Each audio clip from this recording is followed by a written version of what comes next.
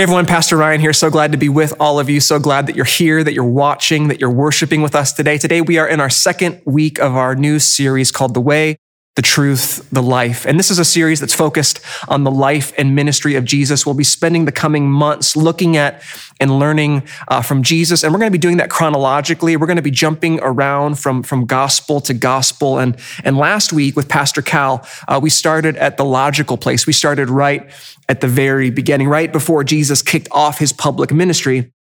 We looked at the temptation of Jesus when he went out into the desert. And we learned in that story in the life of Christ, we learned the importance of the discipline of fasting from food as a means of reminding ourselves of our need for and our dependence on God. And then this week, we're going to be moving along with Jesus to the next snapshot of his ministry that we're given a glimpse into. And that's when Jesus chooses his disciples. It's when he calls them to follow him. And the scene that we're going to be looking at today can be found in the Gospel of John. Last week, we were in Matthew. This week, we'll be in John. And so if you have your Bibles, you can go ahead and grab those and turn there now to John chapter 1. John chapter 1 is where we're going to be today. While you're making your way there in your Bible, I just want to start by telling you a story, and it's the story of how I met my wife, Carrie. Carrie and I, we've been together now, dating, engaged, married for almost 16 years. We started dating all the way back in March of 2005, but I actually met Carrie back in January of 2005. It was right at the beginning of the spring semester at our school. We both went to this school called Moody in downtown Chicago. And it was, I think it was like the first or second week of January. It was the first week of classes. And this was Carrie's first semester at Moody. She had transferred in from another school. I'd been at Moody for about a year and a half now. Again, Carrie was just starting. And so I'd never met her. I'd never seen her before. We were complete and total strangers. And so it's the first week of classes. It's a weekday night, and I'm at work. At the time, I was working at Starbucks as a barista, and so there I am. I'm at Starbucks. I'm doing my barista thing. I'm making drinks. I'm cleaning up the store. I'm talking to customers. I'm doing all those things. When in walks this one girl that I knew from Moody, and then she's right behind her is this other girl again that I'd never seen before.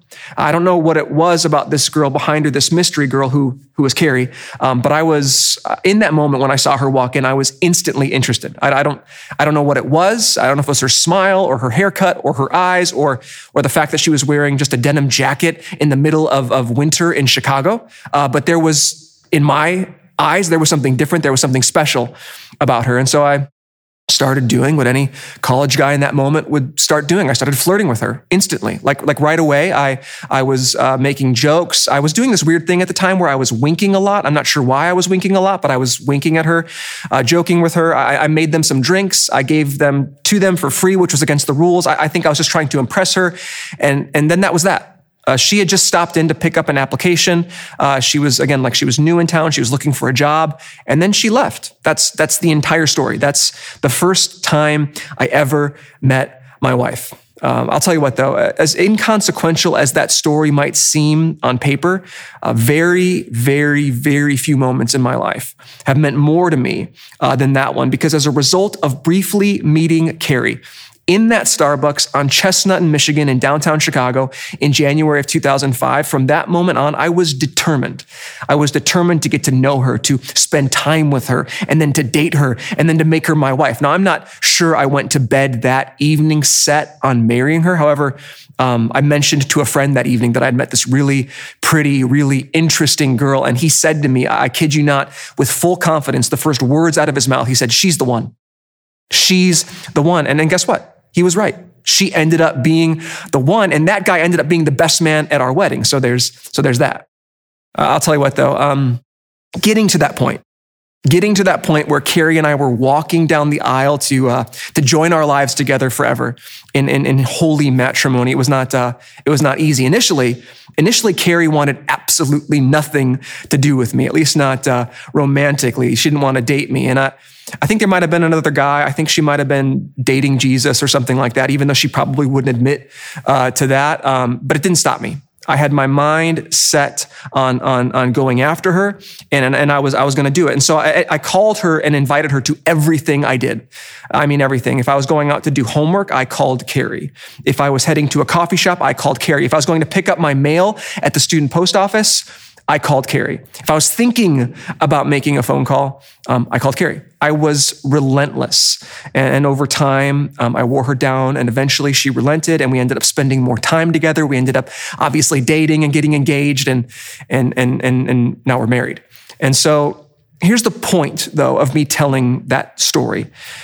In order to be relentless in pursuing Carrie and then spending all of that time with her, there were some other things that I had to choose to give up.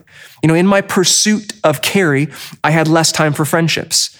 And so those for that season went on the back burner. And in my pursuit of Carrie, I had less time for studying. And so my grades, they suffered, but I didn't care.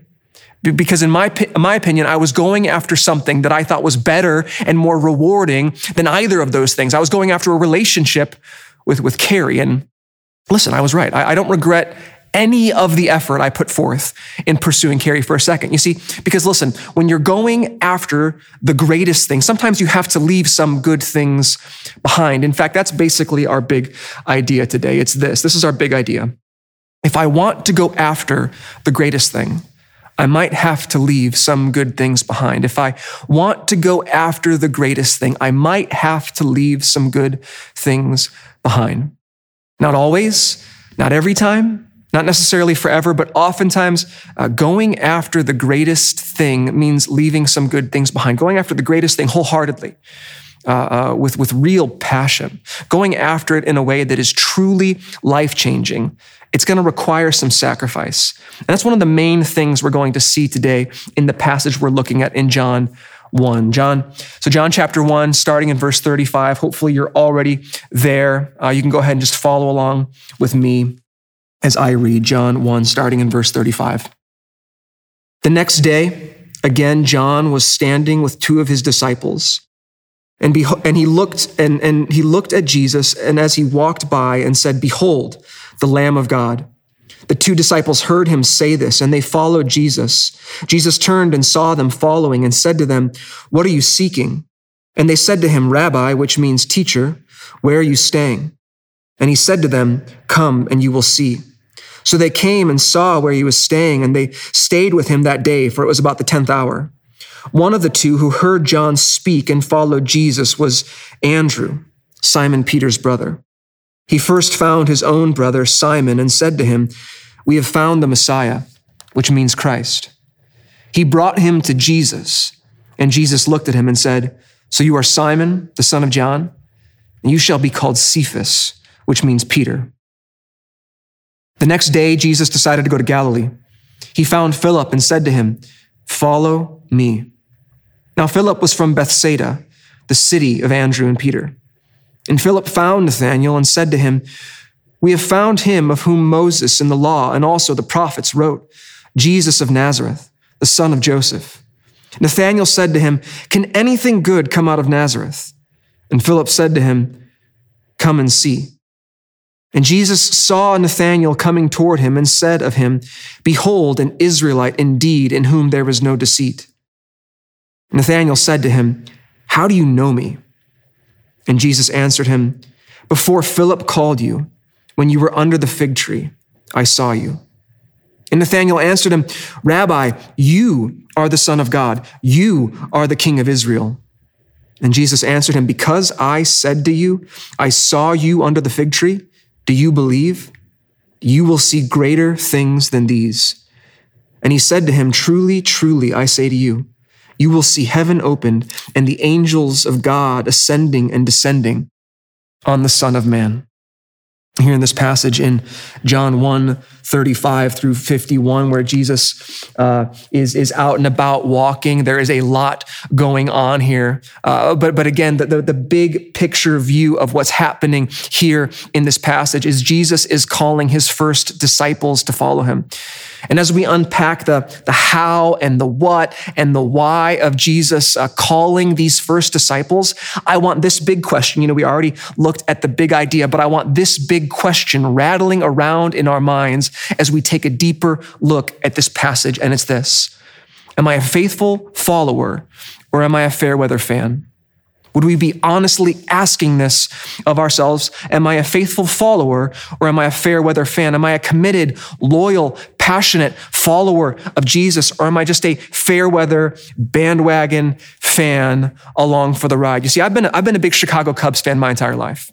And if there's one thing that the Cubs were good at for a long, long time, it was losing. That's what they were called for the longest time, the lovable losers. They had the longest drought in all of American professional sports history when it came to not winning a championship. It was something like over 100 years until just a few years ago in 2016, they ended that drought and they won a World Series. That was one of the happiest days of my life. But that day was preceded by many, many years of cheering for a team that lost a lot. But I was committed. I would say I was a faithful follower of the Chicago Cubs.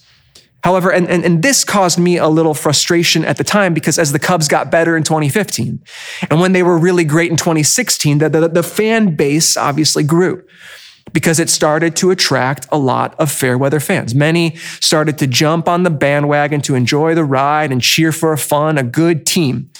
They weren't there when it was tough, but they were there when it was fun and when it was easy. And so the question that we want hanging out in our minds today, the question that we want to be asking ourselves as it concerns our passage here in John 1:35-51 is this: am I a faithful follower of Jesus?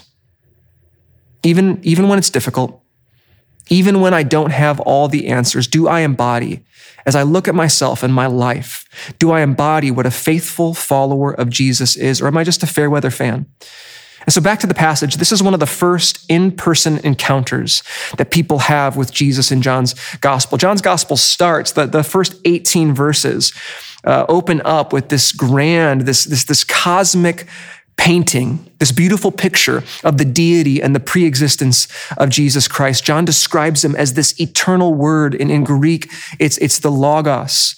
And so as the reader of this gospel, you're going through this gospel and you're already tuned into who this Jesus is. But now in one of the first scenes in real time in the gospel of John, we see the characters of the story, so to speak.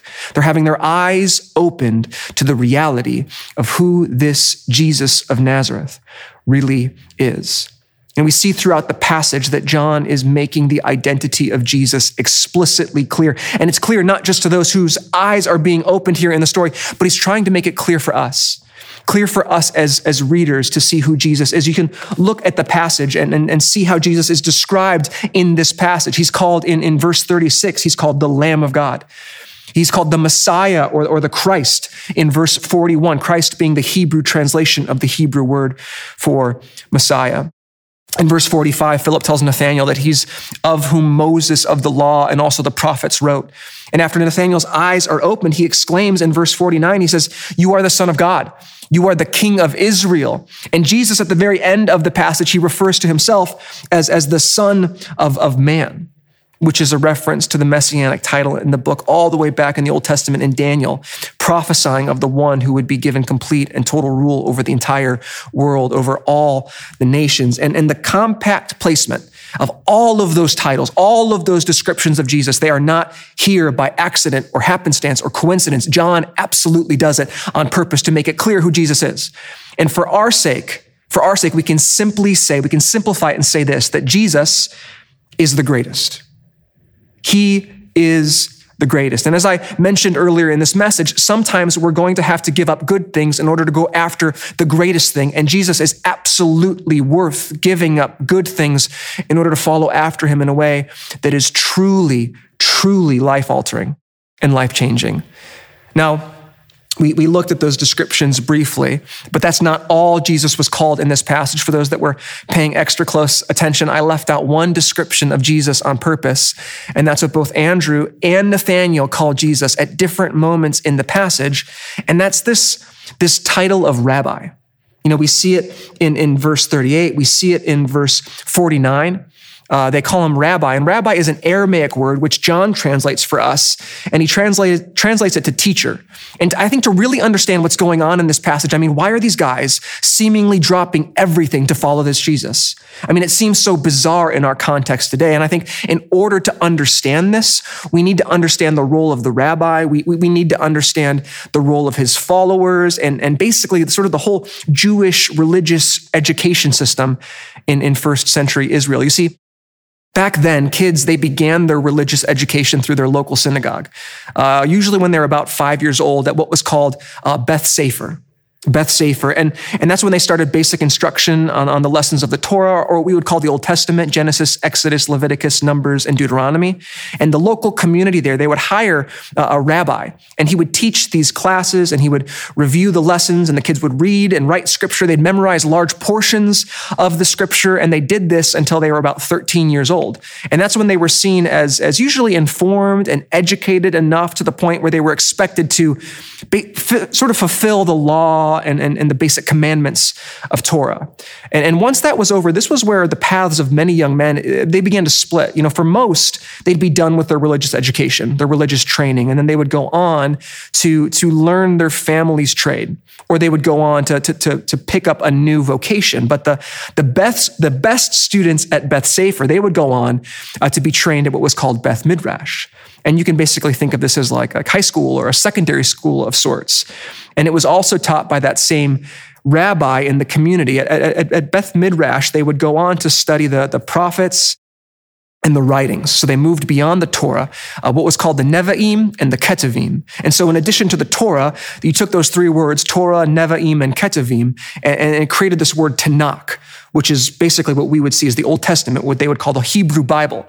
And so they would learn those things in addition to learning the interpretations of the oral Torah and learning how to make their own interpretations and their own applications of Torah. And they'd go through what was called Beth Midrash. Now, finally, a select, the most outstanding Beth Midrash students would then go on to seek permission to study with the famous rabbi. And then they would leave home. They'd travel with this rabbi for a longer period of time, usually for many years, living every moment with this rabbi. Now, these students were called a Talmud. Or if there's a group of students following a rabbi, the plural form would be Talmudim, which is the Hebrew word that we would translate disciple or disciples. And the idea of a Talmud is really so much more involved than what we would just simply call a student. Like a student in a class simply just wants to go to the class and know what the teacher knows or know what the teacher wants in order to get a certain grade or get a degree or just get through the class. Whereas a Talmud wants to be exactly like the teacher. He wants to literally become what the teacher is. And so in order to do that, the Talmudim, these followers, these disciples, they were passionately devoted to their rabbi. The relationship between them and their rabbi was really intense. It was a very personal form of education. That's why Talmudim would live with their rabbi. They would shadow their rabbis every moment for an extensive period of time, again, for years. As the rabbi lived and taught his understanding of scripture, his Talmudim, his disciples, they would listen and they would watch him and they would imitate him so that they could become like him. This was an all-consuming relationship.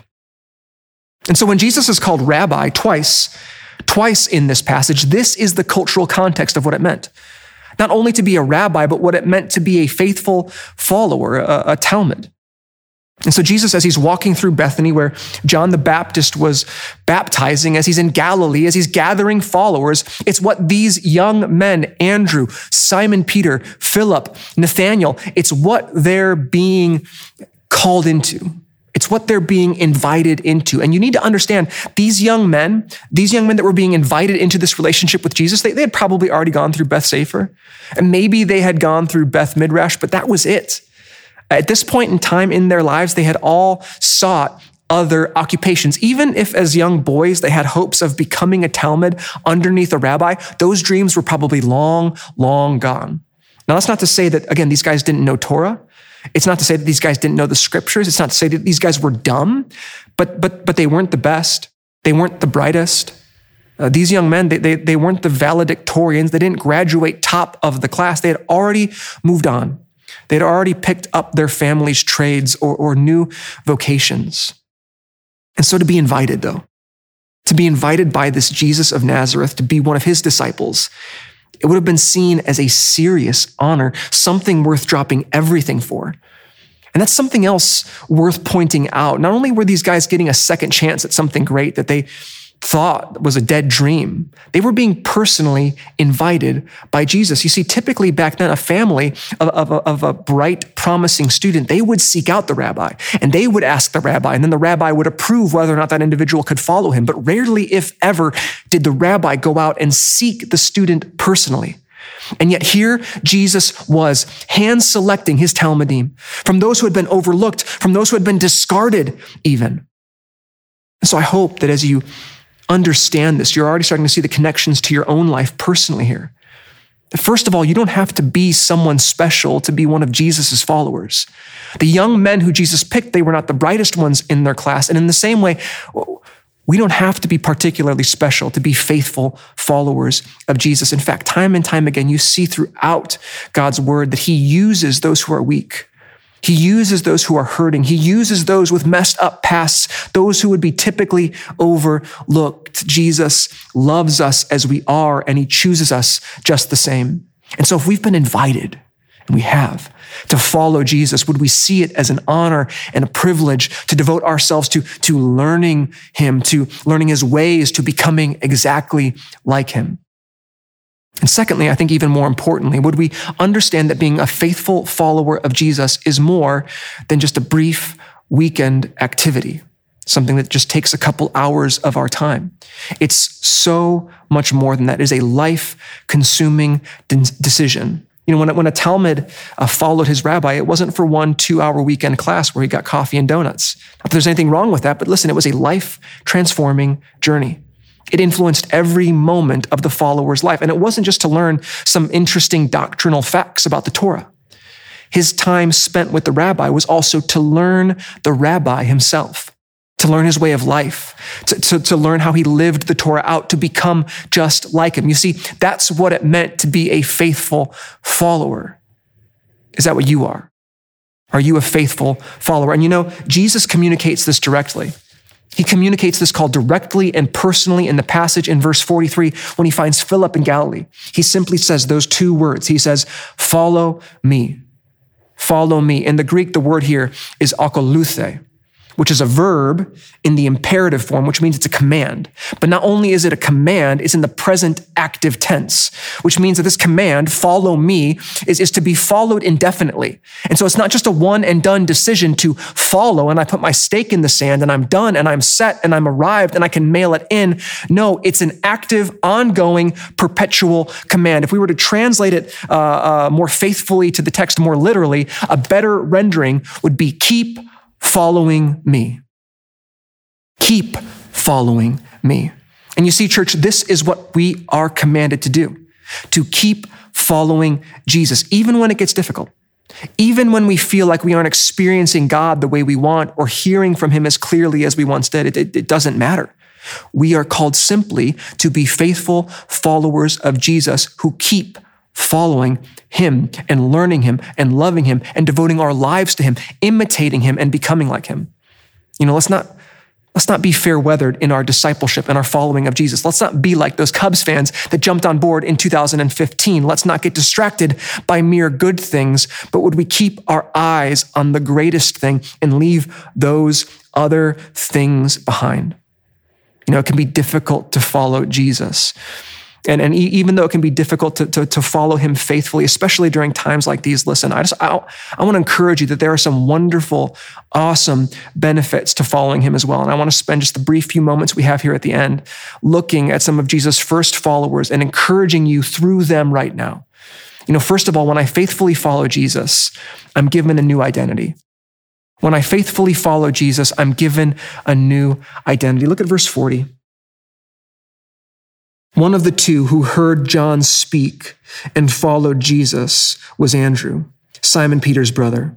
He first found his own brother Simon and said to him, "We have found the Messiah," which means Christ. He brought him to Jesus, and Jesus looked at him and said, "So you are Simon, the son of John. You shall be called Cephas," which means Peter. Before meeting Jesus, Peter's name was Simon, and he was a hard-working fisherman. That's what he did. But after meeting Jesus, Jesus changed his name, and he gave him a new name, Cephas, which is the Aramaic word for Peter. And this name, Peter, it means rock.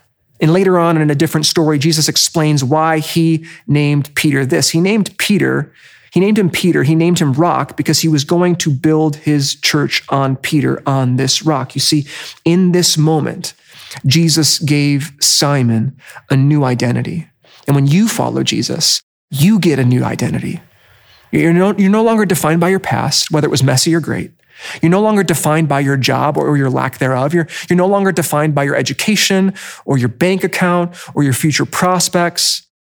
Your identity is found in, it's secured in, and it's given to you by Jesus himself. You can look at a passage like Ephesians 1. It says that your identity, that you are an adopted child of God, that you are redeemed by Jesus' blood, that you're forgiven of all your mistakes and sins, and nothing can change that identity. Nothing can take that identity away from you because it says you have been sealed with the promised Holy Spirit. When I faithfully follow Jesus, I'm given a new identity. And not only that, when I faithfully follow Jesus, I have purpose in my life. I have purpose in my life. Look at verse 43. The next day, Jesus decided to go to Galilee. He found Philip and said to him, "Follow me." Now Philip was from Bethsaida, the city of Andrew and Peter. Philip found Nathanael and said to him, "We have found him of whom Moses in the law and also the prophets wrote, Jesus of Nazareth, the son of Joseph." And Nathanael, he said to him, "Can anything good come out of Nazareth?" And Philip said to him, "Come and see." And so, I was looking, and it's unclear throughout the Gospels what Philip's occupation was, before this. And we have really no idea if it was fulfilling or if it gave his life meaning or purpose. But regardless of what it was or how it impacted his life, after encountering Jesus, his life was changed.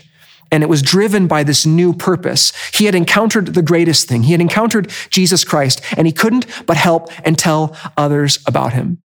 And you see, hopefully the same is true of us too. That when we faithfully follow Jesus, our lives, regardless of what we do or where we live or how old we are, that our lives are now imbued with this meaning, with this purpose.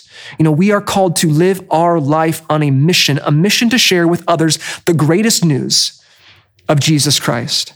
And when we see Jesus rightly, when we see him for who he really is, when we view him as the greatest, we will gladly leave behind those other good things in order to share with others about this Jesus. And listen, there is no greater joy to be had in this world than to see other people's eyes opened to the greatness of Jesus Christ, because you simply said to them, like Philip did, even when they're skeptical, even when they doubt, even when they show no interest, and you just said to them, "Hey, come and see. Come and see. When I faithfully follow Jesus, I have purpose in my life." And finally this, when I faithfully follow Jesus, I am fully known and fully loved. I am fully known and fully loved. Look at verse 47. Jesus, he saw Nathanael coming toward him and said to him, "Behold, an Israelite indeed, in whom there is no deceit." And Nathanael said to him, "How do you know me?" And Jesus answered him, "Before Philip called you, when you were under the fig tree, I saw you." And Nathanael answered him, "Rabbi, you are the Son of God. You are the King of Israel." And Jesus answered him, "Because I said to you, I saw you under the fig tree, do you believe? You will see greater things than these." And he said to him, "Truly, truly, I say to you, you will see heaven opened and the angels of God ascending and descending on the Son of Man." Nathanael, he initially expresses doubts and skepticism about Jesus. Can anything good come from Nazareth? However, after meeting Jesus and encountering him and seeing in that moment that Jesus knew him perfectly in ways that a mere man couldn't know him, in a way that only God could know him, his eyes were opened. His eyes were open to who Jesus really was. And in that moment, in verse 49, in essence, he just begins to worship him. And then Jesus responds, and he makes, what he does there is he makes the first promise to a follower of Jesus in the scriptures. All of this given to someone who was initially doubtful and skeptical about Jesus. You see, there should be a lot of encouragement here for us. Jesus sees you. Jesus is big enough for your doubts. He's big enough for your questions. He's big enough for your skepticism. He's hardly offended by them. He can handle them. And he sees you and he knows you and he loves you and he calls you out to live a life with him, to live a life for him. A life where you're not only fully known and fully loved like Nathaniel was, but again, a life that's full of purpose, a life that has this new unshakable identity. You see, for some of us, this is a life that we were invited to be a part of many, many years ago. But we've since gotten distracted. Sometimes we've been distracted by legitimately good things. But would we be reminded in this moment right now of our greatest calling to faithfully follow this rabbi from Nazareth, Jesus Christ, the Lamb of God, the Messiah, the Christ, the King of Israel, the Son of Man, the Son of God? Would God give us the grace and strength to keep following him, even when it's difficult, even when we're tired, even when others fall away, even if we've gone through a season where we've personally been distracted? Remember, if I want to go after the greatest thing, sometimes I have to leave good things behind. And listen, Jesus is the greatest thing, and he's worth leaving everything behind. Let's pray. Father God, we thank you for your word. We thank you for the clarity found in your word. Right now, we pray, Lord, that you would give us the strength and the grace to leave behind good things so that we would follow after Jesus, the greatest thing. Even if we've gone through a season where we've been distracted by other things, Lord, would you help us to fix our eyes on you? Would you remind us, Lord, of the benefits of following after Jesus, our new identity, our purpose, God? And would you remind us that we are fully known and fully loved as we are? We thank you that you change us, that you transform us. And as we faithfully follow you, would you mold us to become more like you, Jesus, our rabbi, our teacher, our Lord, and our Savior? We pray this in your powerful name. Amen.